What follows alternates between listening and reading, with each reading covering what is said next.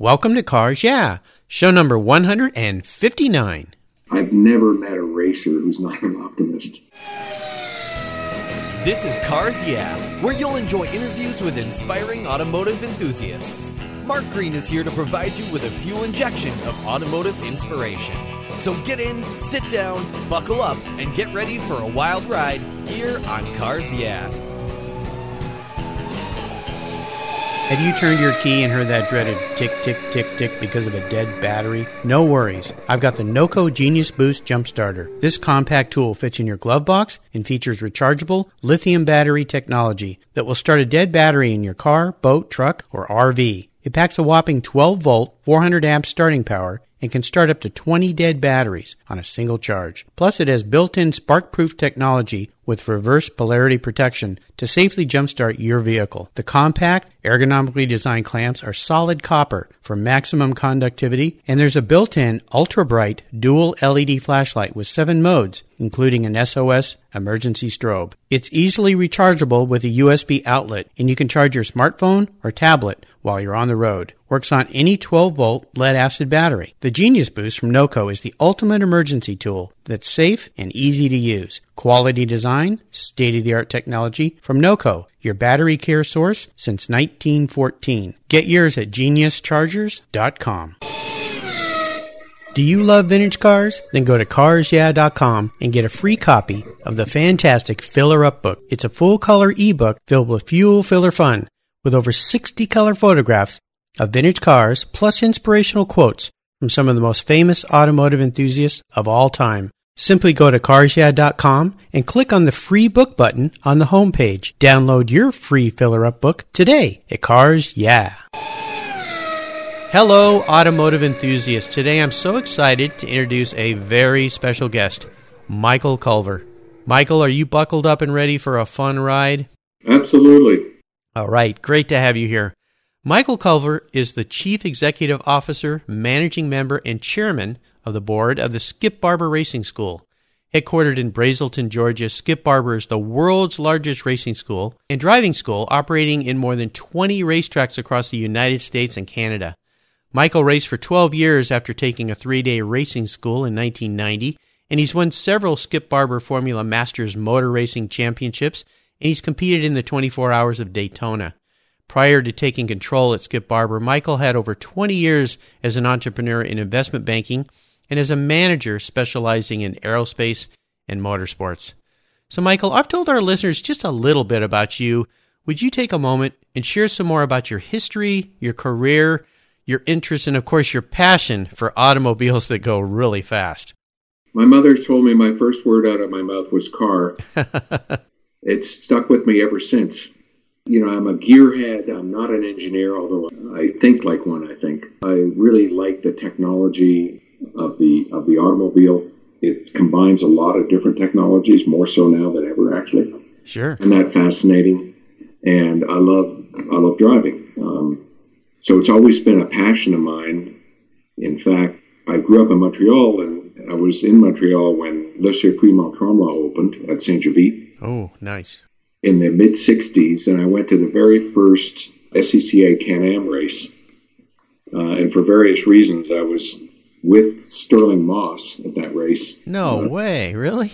Absolutely. Wow. It was amazing. Anyway, it's a long story, but ended up with him and one of my best friends at the time, and he took us up to Le Circuit, and it was just an epiphany because it was all Formula One drivers. It was in September. I don't know if you recall, but the Can-Am series originally started in the fall and ran through the winter. Oh, yeah, that's right. Okay. And we were there and walking around, of course, with Sterling Moss. Everybody knew him, and but there was Chris Amon, Bruce McLaren, Danny Hume, Peter Revson. Oh, wow. Jackie Ickx. It was fantastic. And I then went to, my second race was a Trans Am race, watching a Trans Am race. That's where I got introduced to the Penske machine. Oh, gosh, yeah. I remember walking along the false grid, and of course, the two Penske cars were on the front row, and the hood was open. I looked under the hood, and I couldn't believe my eyes. It was just battleship gray paint on the firewall and in the engine bay, and it was just totally, it was immaculate, like nothing I'd ever seen before. Yeah. Wow. So that was and at that time I really was interested in motor racing, and there was a 3-day school at Tremblant. It was a Jim Russell school, and I think the price was $395. And I didn't really feel comfortable asking my father for it. And I was ski racing, and I was doing a lot of other things. And the other thing about motorsports in those days, it was much more dangerous than it is now. Yes. So I think it discouraged a lot of young people from getting into the sport. So, but at the end of the day, I did take a 3-day school in 1990 at Skip Barber, and it was like a dream come true. And with the intention of actually racing, and I started racing in earnest in 1993. I think that one of the reasons I'm an owner of Skip Barber is I think the model is just fantastic. The business model, yes, you drive, and the ability to put your toe in the water and try it, and if you like it, you can continue. And it's sort of what I call variable cost racing. Mm-hmm. We really make it easy for people. So I did that, and the passion kept getting stronger and stronger, and eventually I put a group together to buy the company. And I took over control actually in July of 2009, thinking the recession was almost over. Oh, gosh, yes. Anyway, it's been a real challenge, the most challenging business endeavor I've been in. Yeah, well, in our pre-show talk, I told you that I took my racing lessons, if you will, at Skip Barber at Laguna Seca, and I had such a great time. I thought I wanted to go vintage racing, and I did actually, and did that for many years.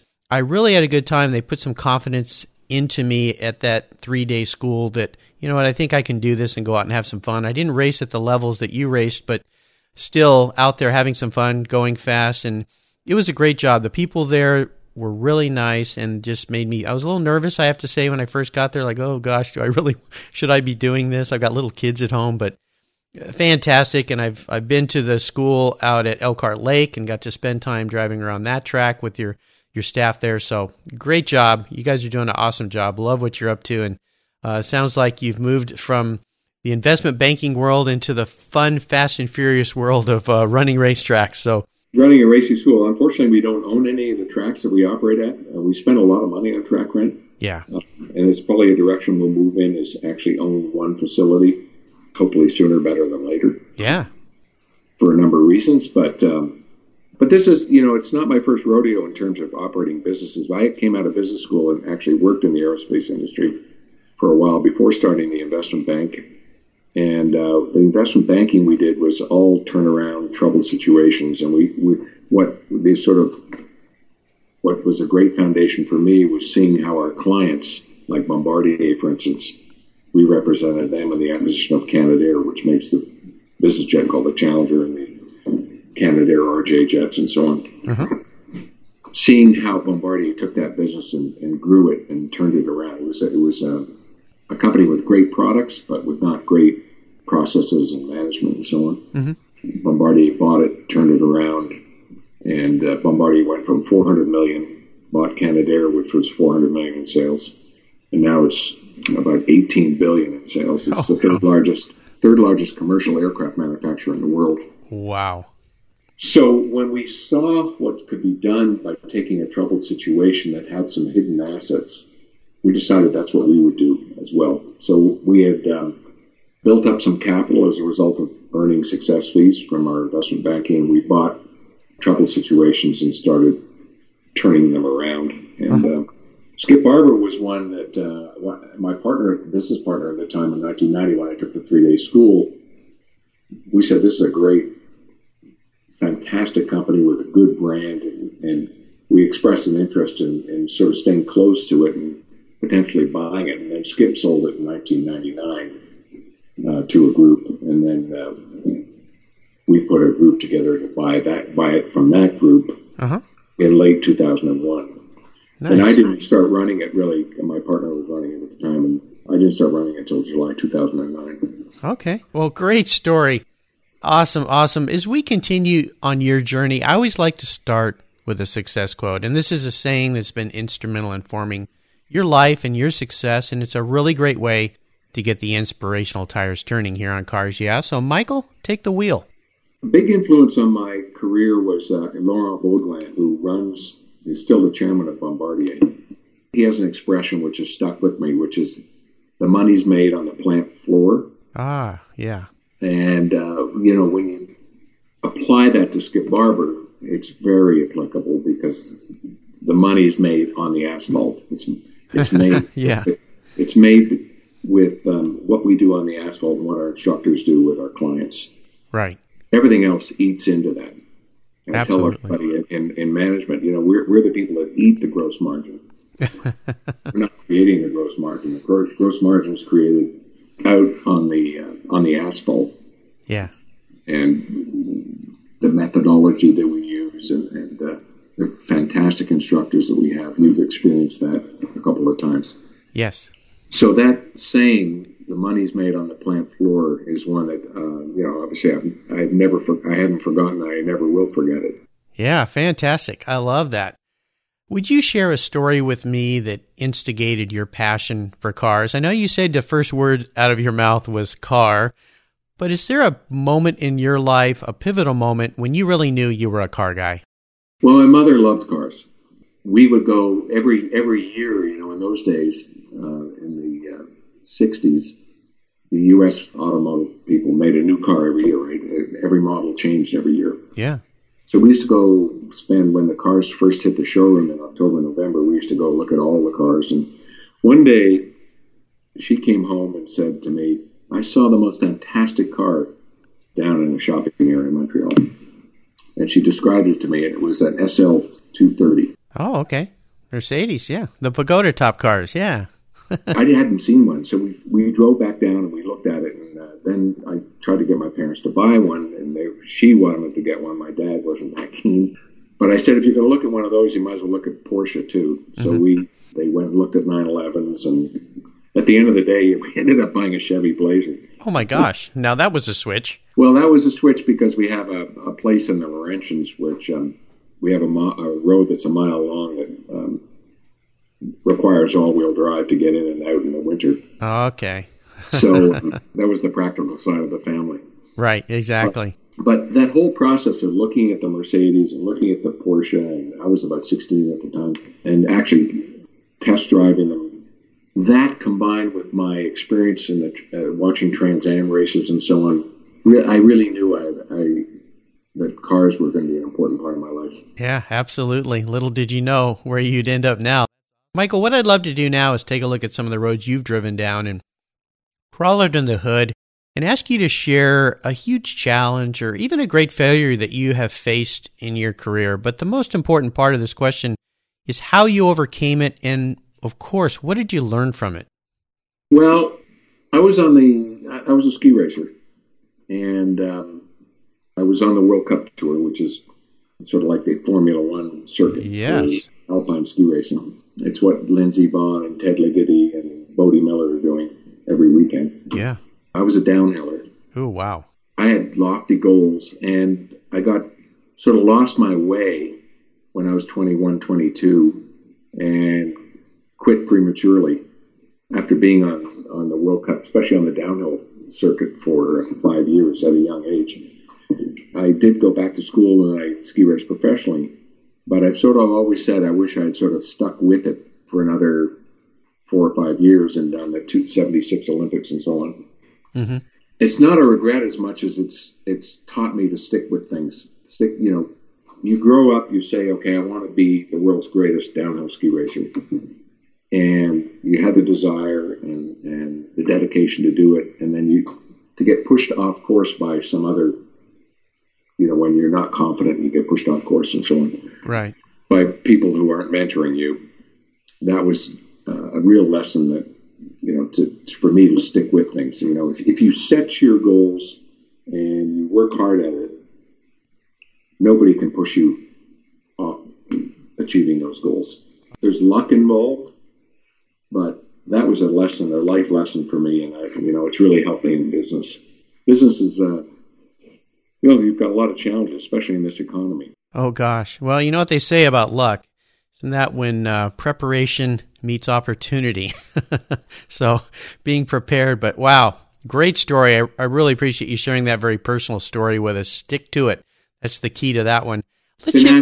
Tenacity. And it's believing in yourself and saying to yourself, okay, I set this goal 4, 5, 6 years, maybe 10 years ago, and it still makes sense. And don't let anyone divert you from your efforts to achieve your goals. Oh, yes. Classic entrepreneurship 101. Fantastic. Michael, let's shift gears here and go to the other end of the spectrum. And I'd love for you to share a story with our listeners when you had a real aha moment in your career. It was one of those times when you realized, you know what, this idea, this concept is really going to make it. This is a great one. And tell us the steps that you took to turn that aha moment into your success. Well, it goes back to the very first investment banking deal that we did, which was the acquisition of Canadair by Bombardier. And seeing what Bombardier did with Canadair, that was an aha moment for a number of reasons. Was able to see what a good manager could do with a property that was, an underutilized asset. Mm-hmm. So, and being an individual athlete, like a ski racer, you're basically an entrepreneur right from the get-go, right? Yes. So seeing the entrepreneurial approach to taking Canadair and making it a huge aerospace success was an aha moment. And the other reason it was an aha moment because it was my first success in my own business career. In other words, I started this company to do the acquisition of Canadair, represent Bombardier, and we were successful in that way, in achieving that. Yeah. So it gave me a lot of confidence to continue on working for myself. Sure. Would you say that was probably your proudest business or career moment, or is there another one in particular that stands out? That was a good one. The other one is we bought a company called National Air Motor Corporation, which was in the gas repair and overhaul of gas turbine engines, both for industrial use and aero use. And we put a fantastic manager in place, and he turned it around, and we were able to sell it to Rolls-Royce, not the car people, but the aero people. Uh-huh. We did very well on it. So that's been a real highlight of my career. So the two big highlights in terms of business have been representing Bombardier in the acquisition of Canadair, and then the sale of National Air Motor Corporation to Rolls-Royce. Buying Skip Barber was a dream come true, and we're still working on realizing the dream. Uh-huh. Yeah, takes a lot of work. It does. It's a complicated business, and it's you don't have a huge amount of revenue to run a complicated business. It's makes it a really good challenge. Oh, sounds like it. Just like racing. Let's have a little bit of fun here. What was your first really special car? And if you could share a memory that you had with that vehicle. The first car I bought was a Volvo 123 GT. Okay. Are you familiar with that vehicle? I'm not. I'm trying to envision what that is. I need to look that up. Do you remember the 122S? Yes, okay. So this was a hotter version of the 122S. Okay. Basically like taking a 2002 and buying a 2002 TII. Okay, it was the same car. And it had obviously manual transmission, 4-speed, but it had an electric overdrive and stiffer suspension, had sway bars. In those days, you'd buy cars, a base car didn't have any sway bars. And I bought it secondhand from one of my ski coaches, and it was... what year was it? It was 67, I think. Okay. Now I know what you're talking about. I'm sneaking onto Google here. I know exactly the car. Those are cool. They're like almost like a big puffy Alpha, Giulietta from the day, Yeah. Okay. Really nice vehicle. Drove it all over the place. I was going to the University of Denver, and I drove it a number of times across the country. That was a great car. Yeah. It was really fun, double clutching and heel and towing all the time. Oh, yeah. It was you really had to drive it.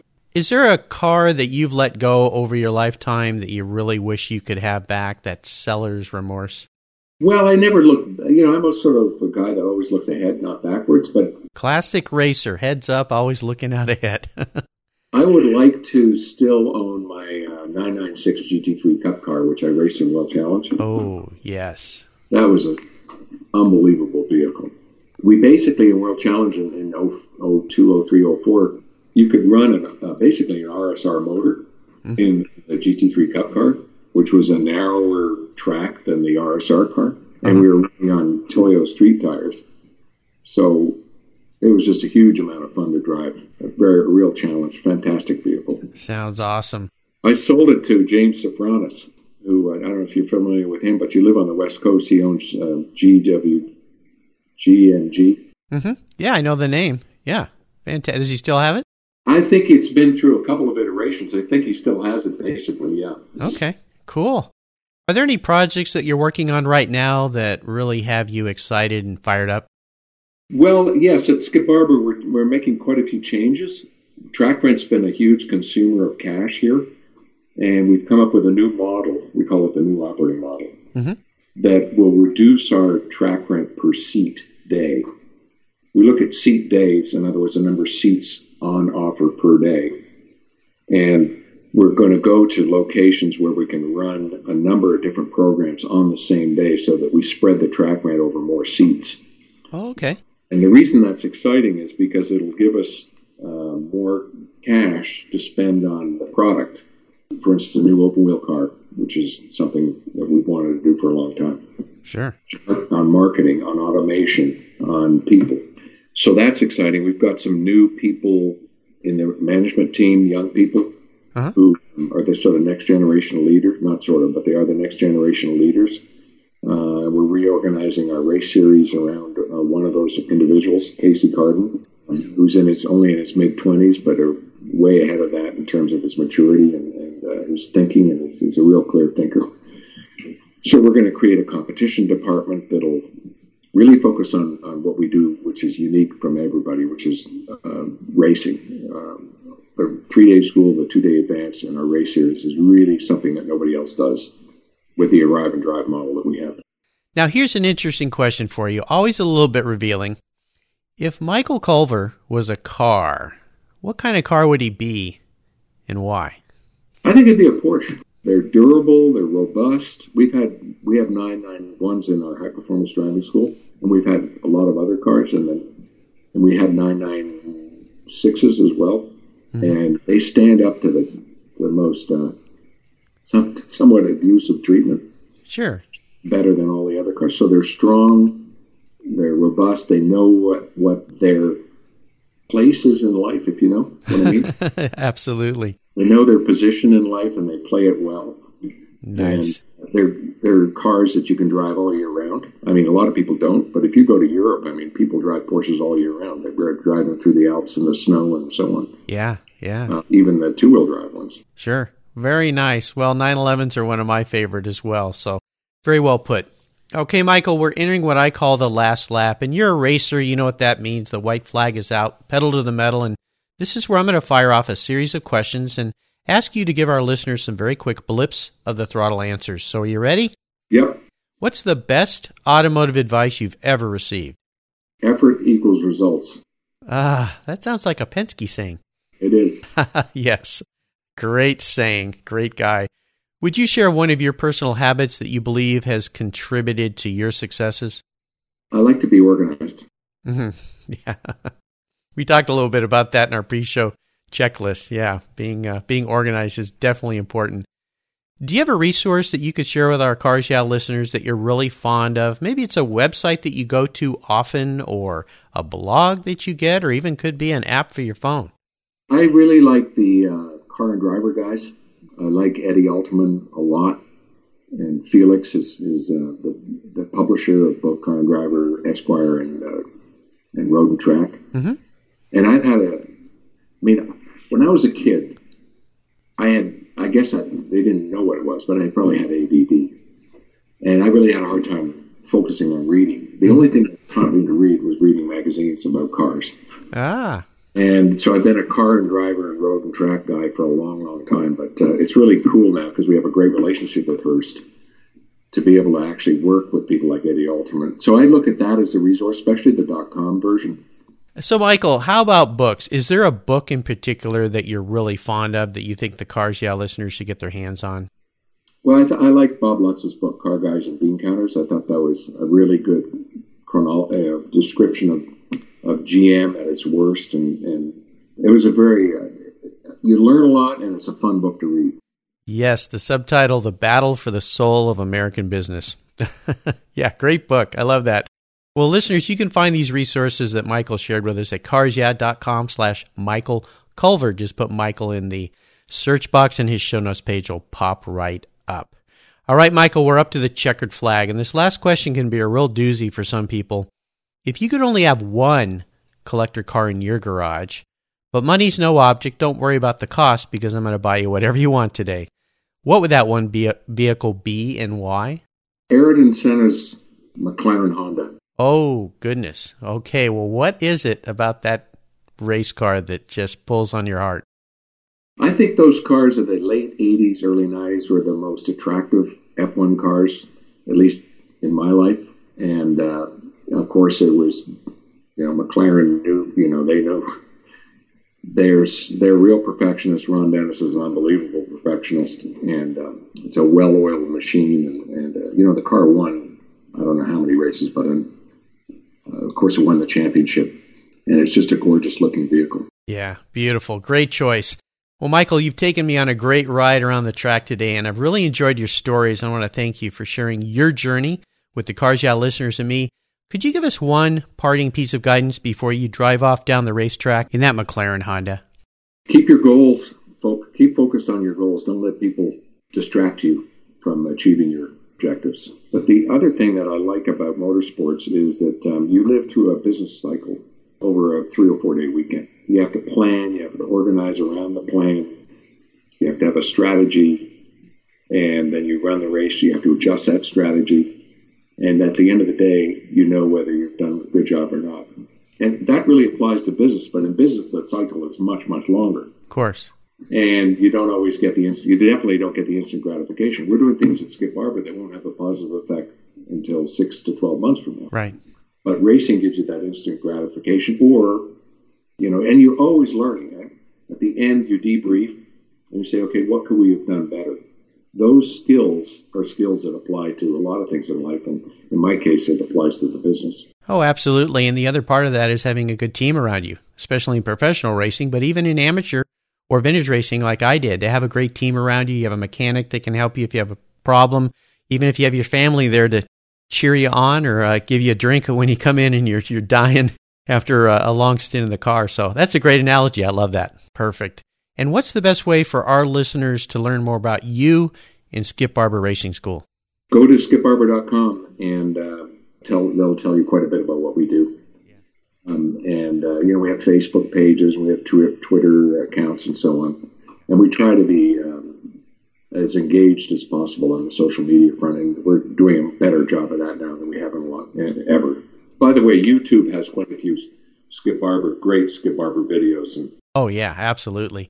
Well, listeners, I've gone through their school. If you want to go out and have some fun, even if you're not going to go racing, if you just want to learn better car skills, you want to go have an awesome 3 days, attend one of their schools. It is so much fun and worth every penny, and it could save you one day out on the street, too, with the skills that you learn. So I encourage everybody to check out the links that Michael shared with us today. Go to the website and have some fun. Make 2015 that a goal for 2015. One of the things you gain access to when you come to the Skip Barber Racing School or any school, or you participate in a race event, even as a spectator, is you get indoctrinated into the way of thinking, the way of living, which is what I call a motorsports lifestyle. It's a very optimistic, opportunistic way of living your life. Yes. And, I've never met a racer who's not an optimist. And it's just so refreshing to be around people who have achieved so much success elsewhere in their life, seeing them do what they want to do and seeing them live out their dreams. Well, you know what's great about that? I write a blog every week here at Cars Yeah, and the listeners can get it if you go to my site and subscribe. And today's blog touches just on that. It talks about getting involved in some way, no matter how small, with the car hobby, with the fascination of cars or racing, whatever it is, because it'll give you a sense of feeling younger. And I love the fact that you talk about being optimistic. It really does. And it just envelops your life and it makes things so much more fun. Well, that's why one of the reasons I'm so impressed with Car and Driver and Eddie Alterman. He really gets it. He really loves the motorsports lifestyle, the way of life, and the way of thinking that we have. And it's really you're sort of joining a privileged group, not privileged so much in financially, but privileged in being able to share things with people that have the same passion. Yep, that's exactly what I'm doing here at Cars Yeah, and it sounds like you need to introduce me to Eddie so I can get him on Cars Yeah. Sounds like he'd be a great guest. Oh, he'd be a great guest. I will do that. I'll send you both an email. Great, thank you. Thank you, Michael, for being so generous today with your time and your expertise. I really appreciate you sharing your experiences with me and the listeners. Until we talk again, I'll see you down the road. Look forward to it. Thanks. Thank you so much for joining us on today's ride here at Cars Yeah. Drive on over to carsyeah.com to find show notes and inspiring automotive fun. Download your free copy of Filler Up, a fun book filled with gorgeous photographs of fuel filler fun, including quotes from more inspiring automotive enthusiasts. Download your copy today, and we'll see you next time on Cars Yeah.